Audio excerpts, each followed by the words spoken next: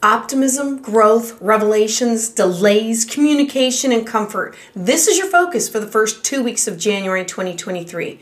Now, January 1st is not going to feel like the first of the year. It may feel like you have several New Year's resolutions or plans or expectations that you want to move forward with, but there may be a little bit of a delay. So don't expect January 1st to be the day that you're ready to move forward, because it's going to happen, but it's going to happen more towards January 12th when Mars stations direct.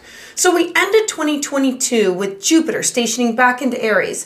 We are beginning 2023 with what may feel like this big push forward with all things that are Jupiter. And remember, that represents beliefs, optimism, and growth, because it's in the first sign of the zodiac. And this can be seen and felt as you can do it. You can achieve it. You just have to be focused and driven forward. And now this is possibly where the problem is, because Mars is in retrograde on the first of the year. Mars is the planet of what you're passionate about, where your action and drive come from, things like your ambition. But it's retrograde. It's moving backwards. So you're going to have to redo some of those actions. So what you need to know for your January horoscope. Hi, I'm Patricia Tate with WillowGraceMystic.com, and this is your astrology for January. So let's dive in. Virgo and Virgo rising. So on January 6th, we have this beautiful full moon in the nurturing sign of Cancer. Cancer is watery and intuitive. And because full moons, they illuminate what was hidden, expect emotions to run high. You may want to stay within your comfort zone for now, focusing on improving matters at home or with family that make you feel more comfortable and safer. And for you, this is in your 11th house of your connection to friends, your social circles, your work networks. This is like your chosen family or the circles that you run in.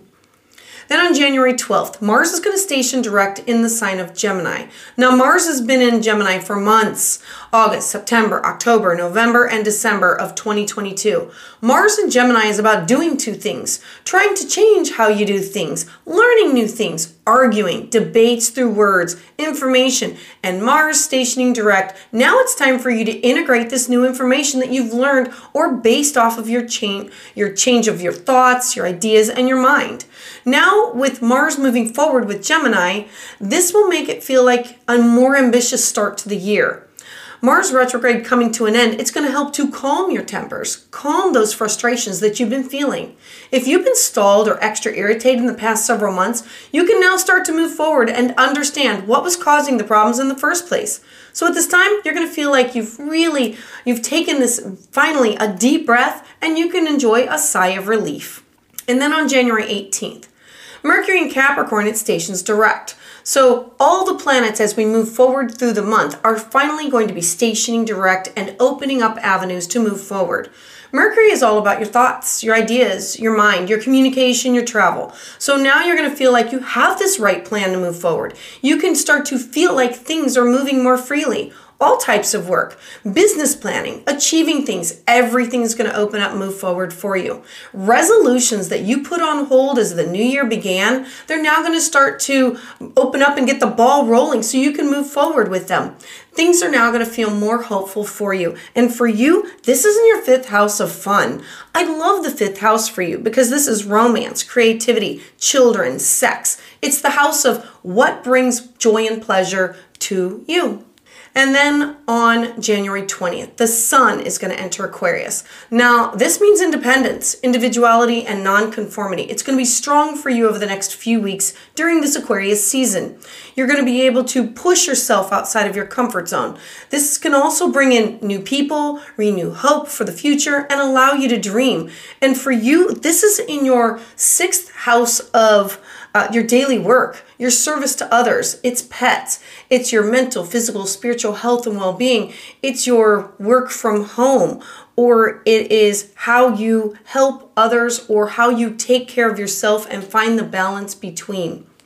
And then on January 21st, there's going to be a new moon in Aquarius in the same house. So this is going to be a great time for you to focus on these dreams for your future, to get excited, to make use of this enthusiasm, and to pursue these opportunities to make these dreams come true. Do you want to start a new exercise routine? Do you want to work from home? Are you looking for a new job?